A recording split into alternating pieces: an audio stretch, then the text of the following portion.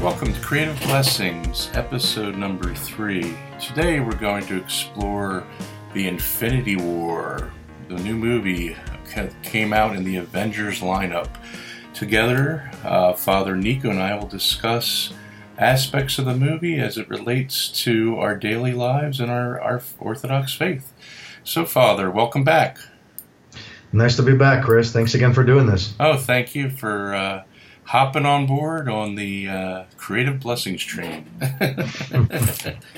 So, well, we both saw it, and we both were pretty wowed by it. I'm going to let you take a little bit of lead here, since you were kind enough to suggest this topic, and we'll take it from there.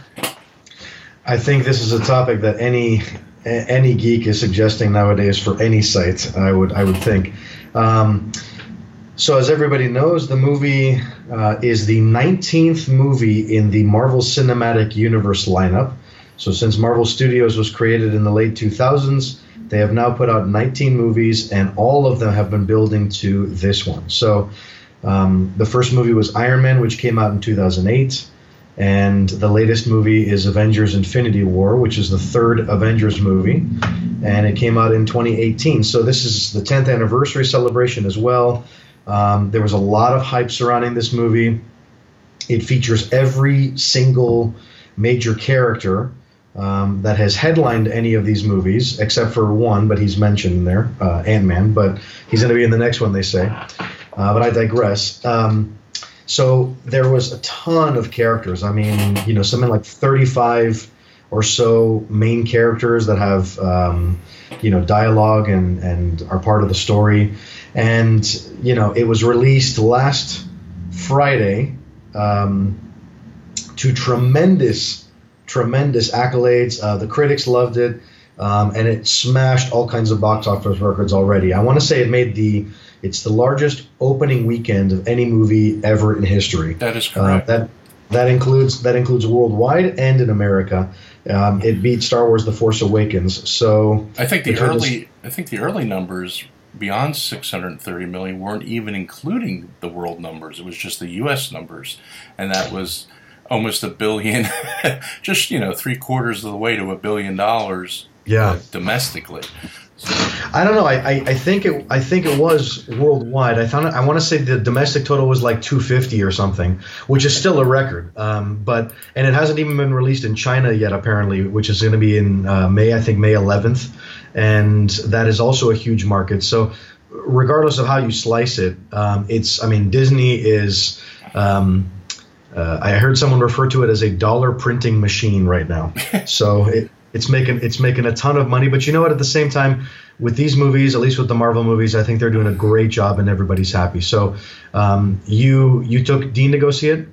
Yeah, we went as a family. My wife, Dean, and my brother and his wife and his one daughter. We were in different parts of the theater, because I don't know if out there on the West Coast you can book your seats and reserve seats. They have recliners, so you're kind of booking where you want to sit. So we had to split up a bit because we wanted to get in there as soon as possible. I know Dean was, Dean's a big Spider-Man fan, and he saw him as the Iron Spider. He was as a 6-year-old, just so excited about that. So yeah, we really enjoyed it. My wife has been indoctrinated into the Katsakis geekdom, so to speak. But she really enjoys the Marvel movies. And, it's funny because you were saying a Marvel Cinematic Universe. So I've been having to explain to Dean that we are, basically looking at a certain amount of movies. They say, well, what about the X-Men? What about Spider-Man? What about, the Fantastic Four? And I have to explain that they're owned by different companies. And eventually maybe they'll come into the main cinematic universe. But at this point, I think, we are, pretty well into it. And I'm curious to see where they're going to take us into the next Avengers movie. Because, boy, did they leave some cliffhangers for everybody. That's for sure. And Well, you give me some thought on what you felt about the character, the main character that you know. Well, so yeah, so you mentioned that you went and saw it. I'm sure that Dean had a great time.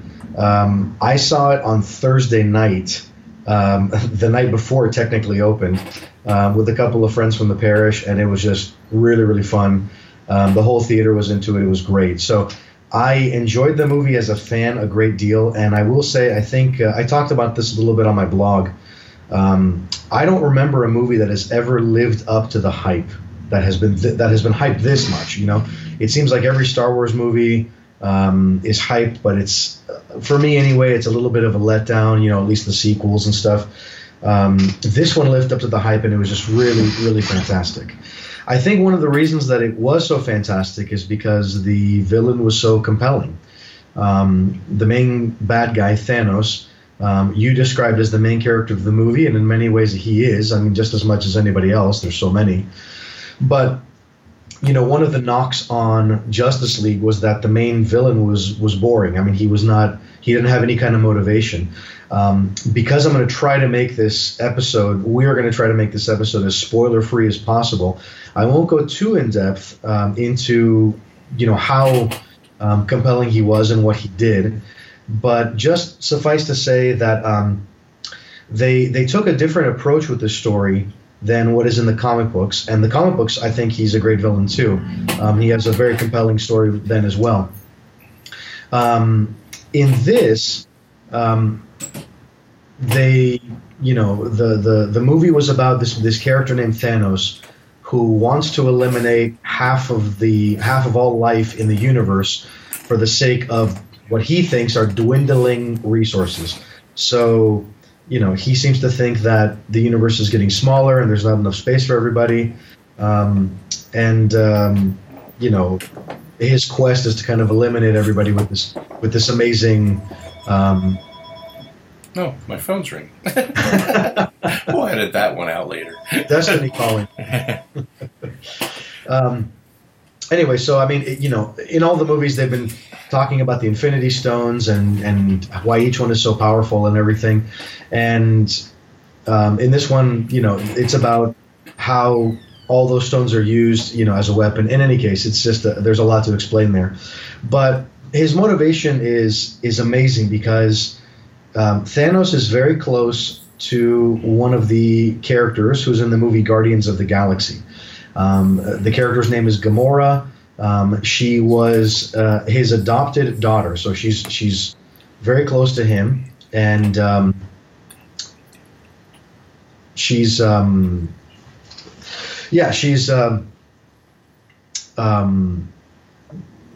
trying to tiptoe around this without giving anything away. I probably should have thought this out a little bit, but no, I think that you know, let's just put it this way: she's very precious to him, and so given the fact, and that was established in Guardians of the Galaxy, by the way, that she was Thanos's, you know, daughter, and in this movie it definitely plays on that.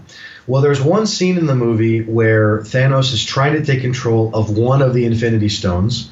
And he kind of gets transported, he and Gamora and a few others get transported to this realm, which is really interesting. And it's not in the comic books exactly in this way, but it made I think the story so much more interesting by doing it this way. And that's saying a lot. I mean, coming from me, because I'm kind of a purist when it comes to the adaptations of the comic book stories.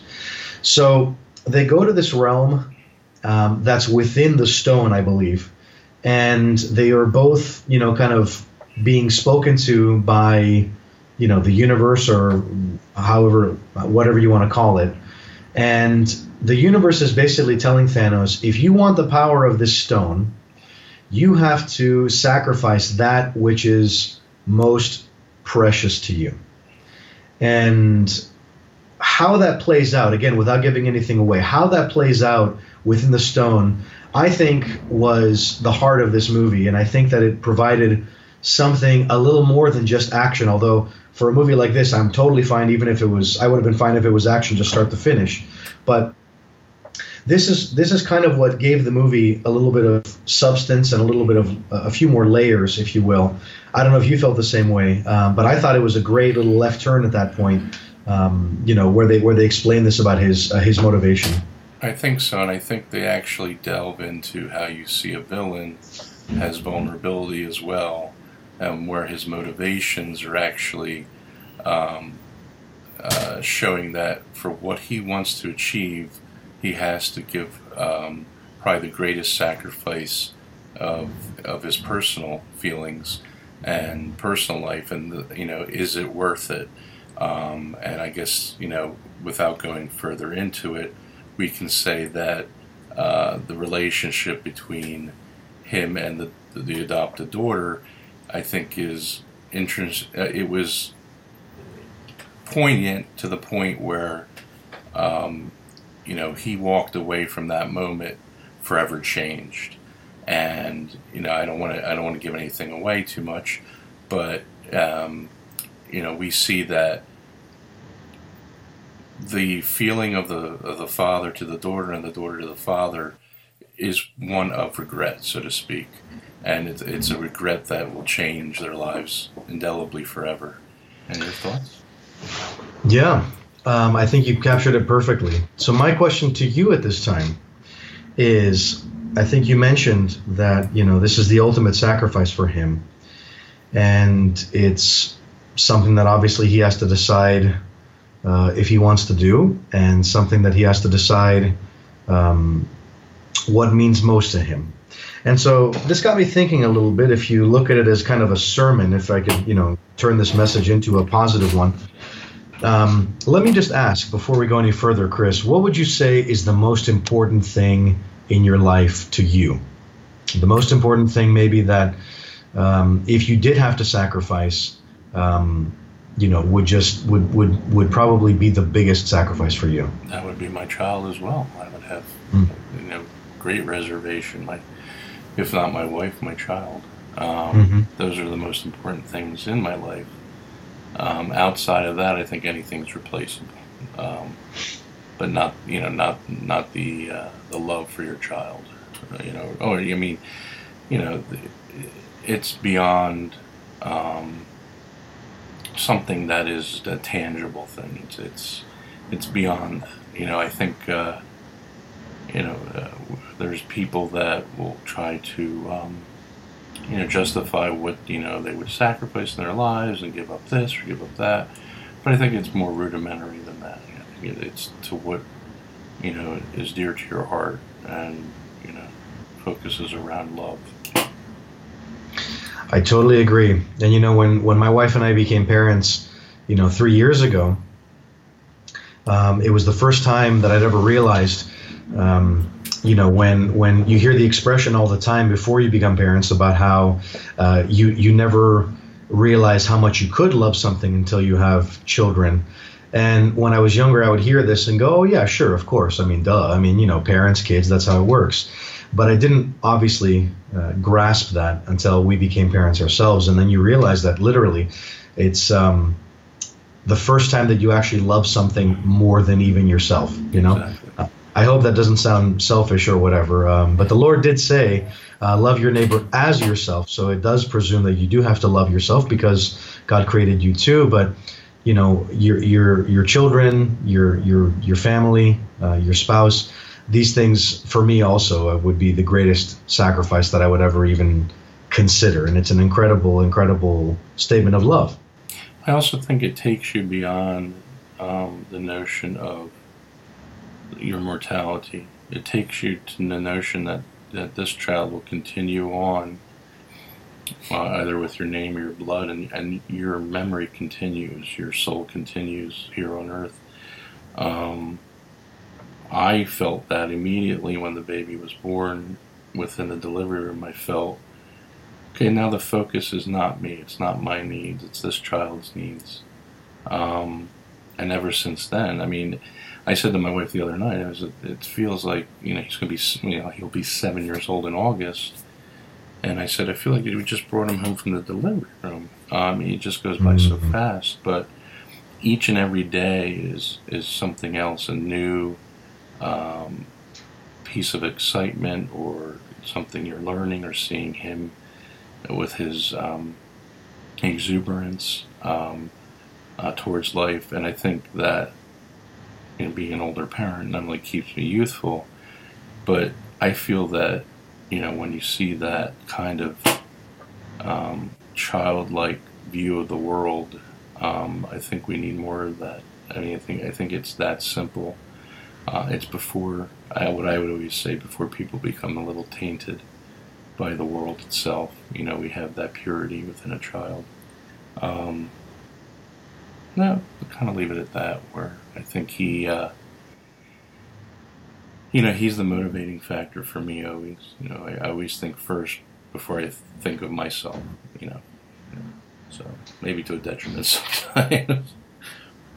I hear you, man. I was just feeling the same way myself. I mean, you mentioned the word exuberance. I love when I see Cristo get excited about things and, run around and, just frolic, and it's just the cutest thing ever, because it's so pure and innocent. And I just think it's, it shows the preciousness of life. And, not to get too metaphysical, but absolutely correct in what you were saying. I mean, I totally agree. Think about beyond your own self and beyond your own mortality. So, we talk about these things in the church as well, and in people's homes whenever I visit, when they talk about how they feel about their children and their family and what's most important to them. And it's interesting because all of this, the Lord goes through and went through as well. As we know very well, of course, that, God created us and the universe because he had love to share. It wasn't because he was lacking anything and needed anything, but he created every one of us because God, by his nature, is community. I mean, the Holy Trinity is three and yet one. And so he wanted to continue to share that love. There was an outpouring of love that he wanted to share. And so when the Lord walked the earth after his incarnation, now we're getting really deep into the Christianity message here.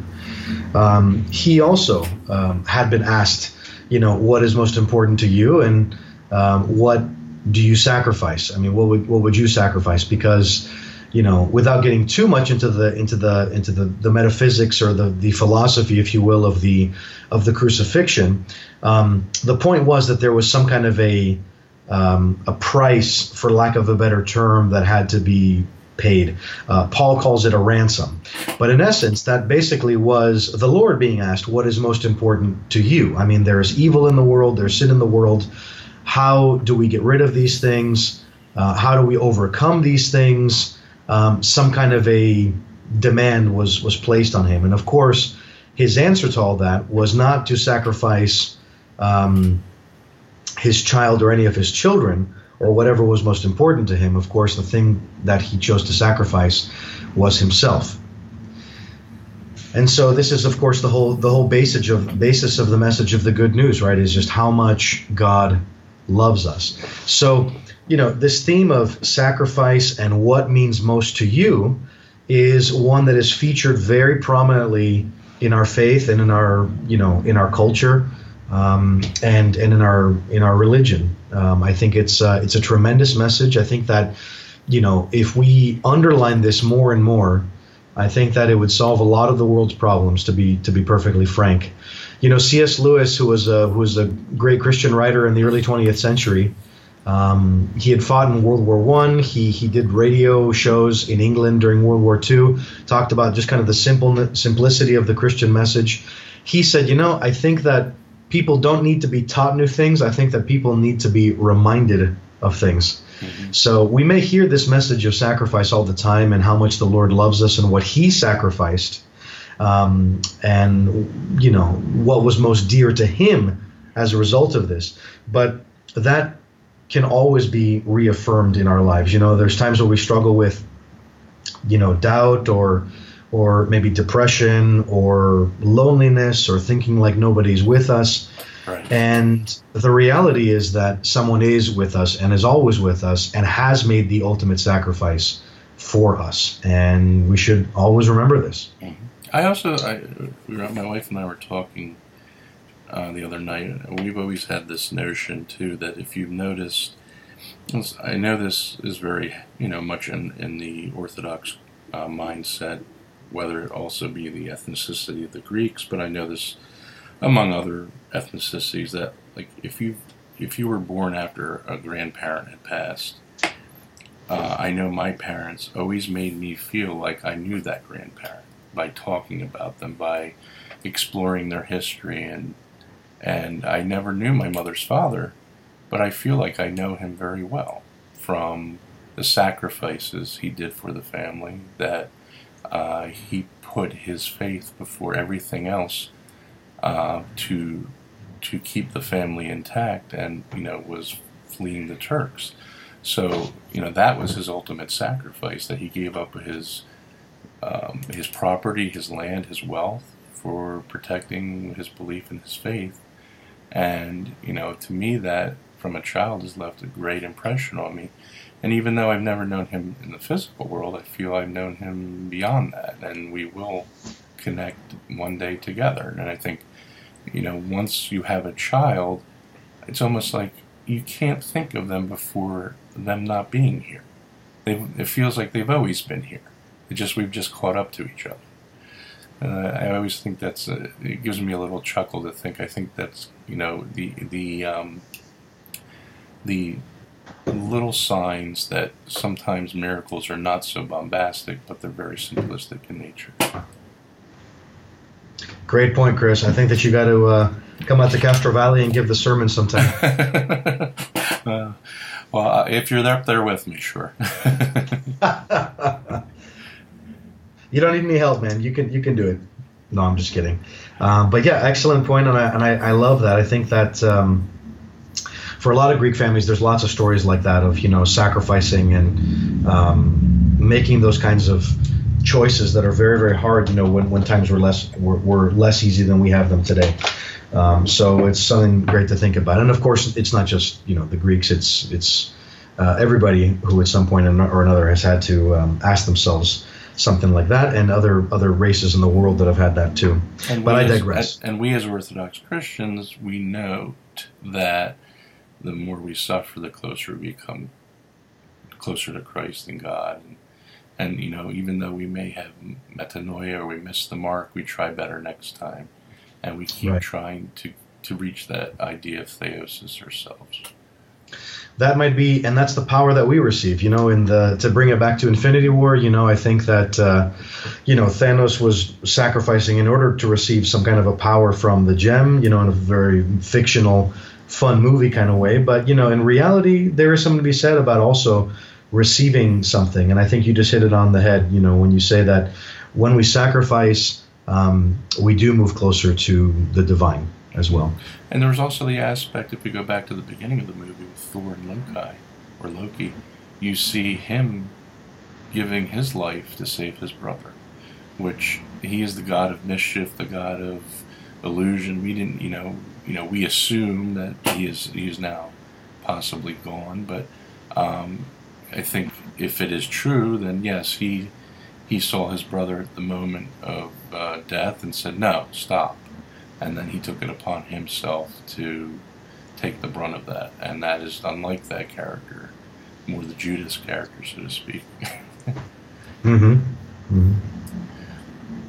So yeah, I think it's interesting the kind of morality plays throughout this whole movie, from Doctor Strange to Tony Stark to, you had a lot of feelings towards different characters. Star-Lord towards Gamora. I mean, there was a lot of loss all around. And how do we deal with that? Yeah, excellent. I mean, all the relationships were definitely ratcheted up in this. So, I guess we can safely say, go see the movie. Oh, absolutely. Yeah, it's one I know I have to see maybe 2 or 3 more times, because we were in their first showing. I mean, I went with the family, but the speakers weren't all that great. So a couple of the comical lines I missed, where Dean was talking to me, asking a question. So you always pick up those things in a second. But it might be one of those things you go by yourself at a matinee, just sit in the theater by yourself and soak it all in. And I've done that. If I were a movie critic, I'd be doing the same. But yeah, a very enjoyable movie, and they know what they're doing over at Marvel Studios. I said they need to send some of the writers over to the Star Wars team to maybe gel that a little bit better. It just we'll see what happens as those movies come along. But I'm enjoying the Marvel movies the most. No doubt, no doubt. Yep, so I think now we are going to head into our trivia portion of the show. And today we're going to actually be asking trivia questions on the same topic. And again, we come back to Philadelphia, and today we're going to be asking questions about Rocky and Rocky Balboa and the Rocky movies. So I'm going to let Father take the first question. So we're going to throw three questions, we're assuming three questions, back and forth to each other, and let's see if we get these right. Okay, excellent. So, Christo, I'm a little jealous of you, man. Not just because you're an awesome guy, but you're where you live is in close proximity to where one of my favorite movies of all time was filmed, and that's Rocky, and all the Rocky movies. So, great stuff. It was a low-hanging fruit for anyone I'm doing a show with from Philadelphia. So here we go. So I'm going to focus just today. Maybe we can do subsequent Rocky sequels in future episodes. But for today, I'm just going to focus on the very first Rocky movie, which according to purists is the only Rocky movie, but I wouldn't go that far. Even so here's my first question to you. Apollo Creed, of course, was Rocky's first opponent at the end of Rocky 1, but the movie begins with him fighting somebody else. Who is his very first opponent that we ever see? I want to say Rico. Was his name Rico? Very good. Spider Rico. Spider Rico. Okay. Yeah, I knew it was a Rico. I couldn't remember the full name. Very impressive. Okay. Very impressive. I lobbed you an easy one there. Okay. No, I'm just joking. That was good. Okay. Do you want to do the second, or we'll bang back and forth one and one? Let's go back and forth. Let's do back and forth. Okay. My first question will be, in the original Rocky movie, you see a bunch of young men around a fire singing, and this actor is not only in the first Rocky, but the second Rocky as well, when he's walking by with Talia Shire. They just got married, and he's carrying her in his arms, and they sing a wedding song. But who is the actor that plays the lead singer of the group around the fire? I don't know what this guy's doing nowadays, but I'd be very curious because he was a good singer, and he also happens to be Sylvester Stallone's brother, Frank Stallone. Frank Stallone. In fact, there was an SNL sketch with Sylvester Stallone, I want to say like in the 2000s or something, maybe whenever they were making Rocky Balboa, and Stallone was pretending to be some Italian-American dad talking to his wife, and he's like, "Hey, sweetie, I'm going to take you to go see Frank." And she's like, "Oh my gosh, Sinatra, I love Sinatra." He's like, "No, Stallone, he's just as good." It's true. Yeah, he's a good guy, good singer. So yeah, right. Frank Stallone. All right, number 2, your show. Here we go. There you go. Okay, so Rocky in 1976 did very well at the box office, but it also did well at the Oscars. It was nominated for a bunch, but why don't you tell me, if you can, 2 Oscars that the first Rocky won? I believe Best Picture and Best Actor, right? It did win Best Picture. It did not win Best Actor. Okay. But the other one I was going to say was Best Original Screenplay, but maybe it did win Best Original Screenplay. So Sylvester Stallone, whenever you see him brought up in pictures in movie trailers where it says Academy Award winner Sylvester Stallone, he actually won that for the screenplay, not for his acting. He was nominated for Best Actor though. Yeah, I remember he was nominated, but I wasn't sure for which one won other than Best Picture. That's good to know. Now I know that. Okay. My second question. In the first Rocky movie, we see him walking down the street, and there's a bunch of punky kids in the gang, and there's a young girl with them, and he's like telling the girl, "Don't hang out with these guys." and he walks her home, and she actually subsequently appears in Rocky V, like a cameo, and then again in Rocky Balboa. And this time she has a teen son, and he tries to befriend her as an older woman and starts working in the restaurant he has in the movie. What is the character's name of this little girl that grows up to be a woman? Even as a woman, he calls her the same name, and that is Little Marie. Little Marie, exactly. I think Rocky Balboa was kind of underrated. I mean, I didn't think it was perfect, but I liked Rocky Balboa. I liked it a lot. I love how he has a restaurant, and it's called Adrian's after she's passed away.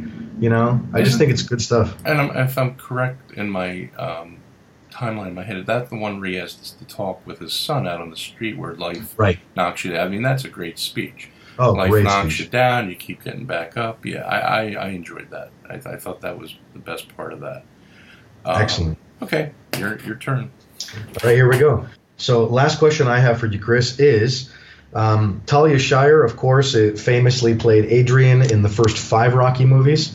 She was also a part of what other famous film franchise about Italian Americans? That's easy. The Godfather.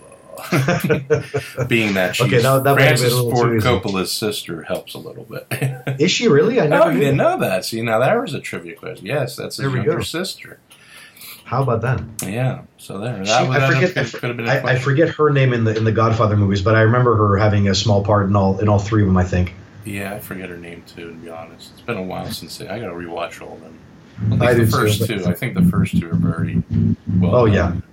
Thankfully, this isn't Godfather trivia, it's Rocky trivia, so we're safe. We don't know that one. Exactly. All right, this is my last question for Father. In fact, a movie came out recently about this character that they really think the movie Rocky and his, Stallone based Rocky off this fighter's life. The movie had one name, the fighter's first name, and Liv Schreiber played the role of this boxer, and shows you how he had very parallel life to the character of Rocky Balboa, and in the movie it shows that Stallone was inspired by him. I know he almost had a cameo in Rocky 3. There's a Rocky 2. Might have been Rocky. No, it was Rocky 3. Yes. So I'm asking you the name of this boxer. Wow. And I just read this. I know he fought with Muhammad Ali. Yes. Was the fight that inspired Stallone, because Ali was. It's funny because I don't even like boxing in real life. I don't like watching any sports that doesn't have a ball. But I love boxing movies, so I don't know too much about this, but I do know that in this particular fight, Ali was very heavily favored, and the fight wasn't expected to go more than 3 rounds, but it went the whole 15 rounds, and I think Ali eventually knocked him out, but not before the guy, won a lot of favor. And yes, I heard that Stallone was very inspired by this guy, and even choreographed a lot of the fight with Apollo Creed after this fight. Unfortunately, I don't know what the name of this boxer was. I give up. His name is Charles Wepner, and he went by Chuck. And the name of the movie is Chuck, and played by Liev Schreiber, who also played Sabretooth in the X-Men Origins movie. Yeah. So this calls to mind Rocky IV, where he's wondering if he should throw in the towel when Apollo's getting beat in the ring. That was me throwing in the towel right now. Not as bad. I mean, your face. No, it wasn't that bad. Yeah. So, yep. Well, that's pretty good stuff, man. Yeah. And you learned Talia Shire is Francis Ford Coppola's younger sister too. So there you go. There you go. Okay, so that's it for episode 3 of Creative Blessings with Father Nico Becris and Chris Katsakis. We wrapping it up for another session, and when we see you next time, we might be talking a little more about Avengers and maybe Black Panther and some other Marvel cinematic movies, or we may hop into the DC universe or some independents. Who knows? Who knows what's up next? If you're listening and you want to make some comments on cosmosphilly.com, where we're posting this, and you'll be able to download from SoundCloud and iTunes. or Christ Coffee and Comics, Father's blog, make some suggestions. We'll look at them and take it into account. Maybe, bring it into the podcast. And we're looking to bring on some guests too. So we're looking forward to that. So thank you again, Father, and have a great day. And we're heading into Pentecost, so a great season be held before and now after. So. Absolutely. And one of the things I feel bad about, we should have started with this by saying, is Christos Anesti. Christ is risen. Anesti. Indeed. Thank you again, Chris. This was great. Thank you, Father.